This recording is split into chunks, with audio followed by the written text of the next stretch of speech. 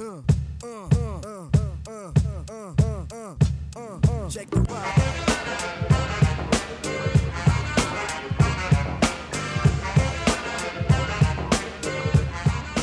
Hello, Brandeis community. Welcome to episode 3 of Udcast, recorded here in the Sound Lab at the Brandeis School of San Francisco. This is Head of School Dan Glass with you once again.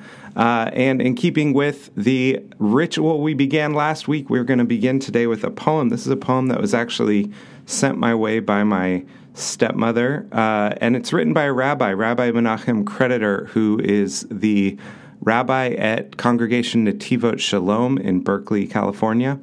And it's written about the controversy, for those of you who pay attention to such things, surrounding the San Francisco 49ers backup quarterback Colin Kaepernick and his decision to kneel during the national anthem as a way of protesting gun violence and police violence against African Americans in the country.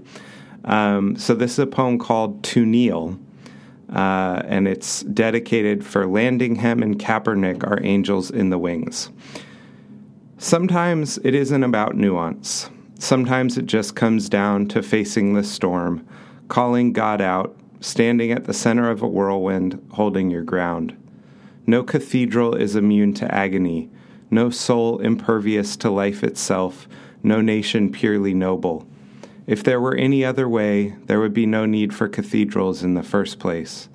Kneel, stand, sit, rise up. To kneel is to submit, to lower oneself, to step down, to pause. To kneel is to call attention, to touch the earth's face, to listen to those whose blood saturates the very roots of our story. To kneel is to step aside, to step outside, to invite others to come closer, to remember. To kneel is not to stand, not to stand, not to stand idly by. Speak your truth, goddammit. That's what God wants most of all. So this week's Udcast and this week's Word of the Week are thinking about silence, and I thought this would be an interesting poem to begin because it is clearly about the question of standing up, of being, speaking out, or kneeling in this case, and not remaining silent.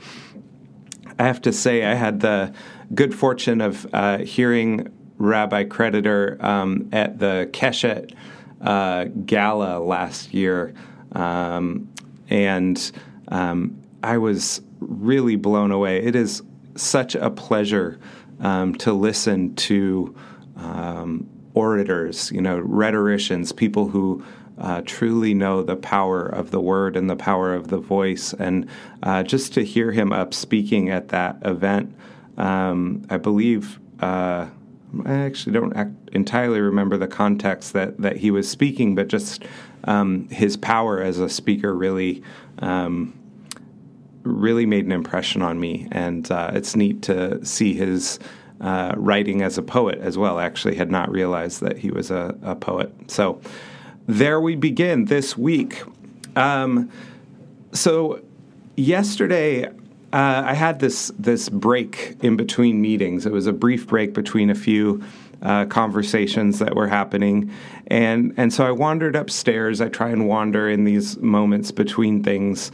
I wandered upstairs to the build space to step in for a few minutes and admire the room, even as it was in stasis and empty of kids. And I was struck as I walked in by the silence. It's a kind of silence that I remember from the wood shop that was in our basement when I was a kid. The silence that's as much about other senses, about dust motes trapped in sunlight, about the smell of sawdust, as it is about sound. Mr. Neuberger had a notebook open on a table there, and he, jotting some questions or ideas about projects he was testing in these neat little bursts of Hebrew script. The room was full of potential energy, waiting for the next batch of kids to come bring it alive. in joyful noise. And I had actually come to Build seeking that silence, oddly enough, because it is not always a place to go if you're looking for a quiet room.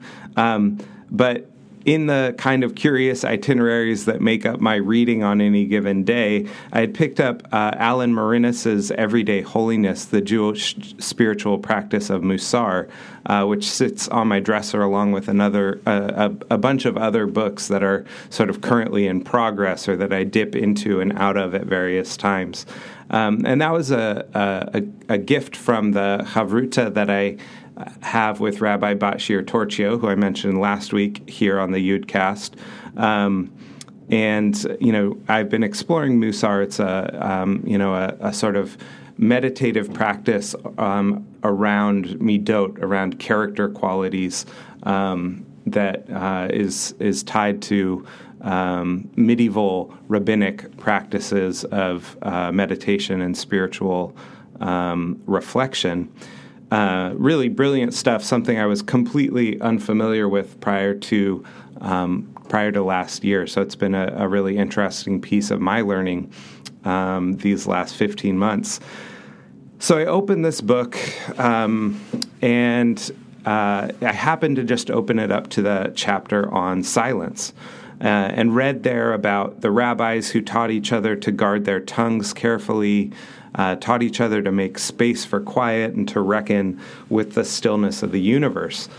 In the chapter, Marinis asks, have you experienced the thick silence of a forest that penetrates to the marrow, or the morning after a snowfall when stillness spreads an incomparable blanket on the muffled world, the night sky, no wind, the voluptuous silence of a becalmed sea, a mind released from chatter to stillness?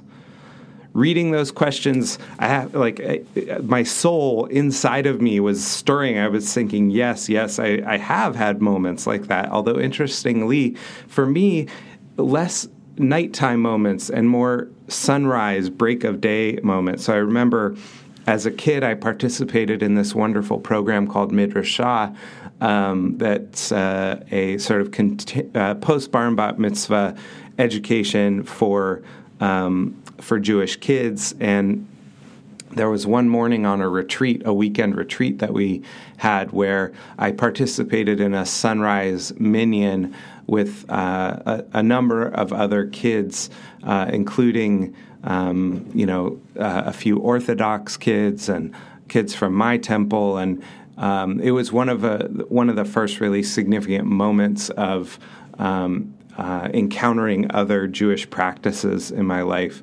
And that was really powerful and really still. Another moment more recently, a couple years ago, we were in Tulum in Mexico, and it was a very hot night, and Sonia, my second grader, she was in kindergarten at the time, I guess, she and I were sharing a bed on this particular night, and she was like squirming all over the place, and it was 1,000,000 degrees, and I just couldn't sleep. And so I got up in the middle of the night, and I was reading this amazing novel that I recommend to all of you called The Lion Seeker by Kenneth, I don't know if Bonnert or Bonert, Bonert. That's about Lithuanian Jews who moved to South Africa. It's a really brilliant book. So I got up and sat up in the night and read from, 1 in the morning until sunrise, and then walked out to the beach, because this house where we were staying was right on the beach, and walked into the waters of the Caribbean right as dawn was breaking. And it was a powerfully still and a powerfully spiritual moment for me there. And I think each of us carries within us those kinds of memories and those kinds of moments. And Marinis suggests in this chapter, which I think is super interesting, that it's to those kinds of silences that we should turn when we say the Shema, that when we're trying to stop and listen and really hear, we have to find those silences within ourselves to do so. And I was thinking about that idea of listening later in the day yesterday, when I sat down to eat my lunch and had the new print issue of Tablet magazine. And I love Tablet magazine's print issue. It's something they just started last year. I think this is only the third issue. I don't know if it's quarterly or quite how often it comes out, but it's always fascinating, really interesting, kind of long form explorations of things around Jewish culture and identity and politics. And anyway, I was sitting and eating my lunch and reading this story about Rick Rubin, the producer of Def Jam and many other record labels. And it was a story actually about the Def Jam logo, which was really interesting, partially because we have just gone through this process of developing a new logo and literally this week just sent T-shirts home with all the kids in the school that have the logo on them and say "Make It Matter," which are very exciting to see. And we had lots of enthusiasm for the new T-shirts at the Glass household, I can tell you.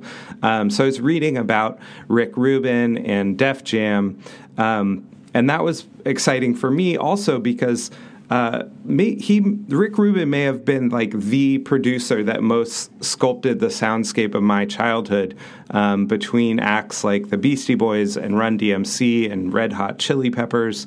But it was his work with Public Enemy that I was thinking about yesterday afternoon, because one of the chapters in my dissertation was on a few records that Rick Rubin produced for Public Enemy.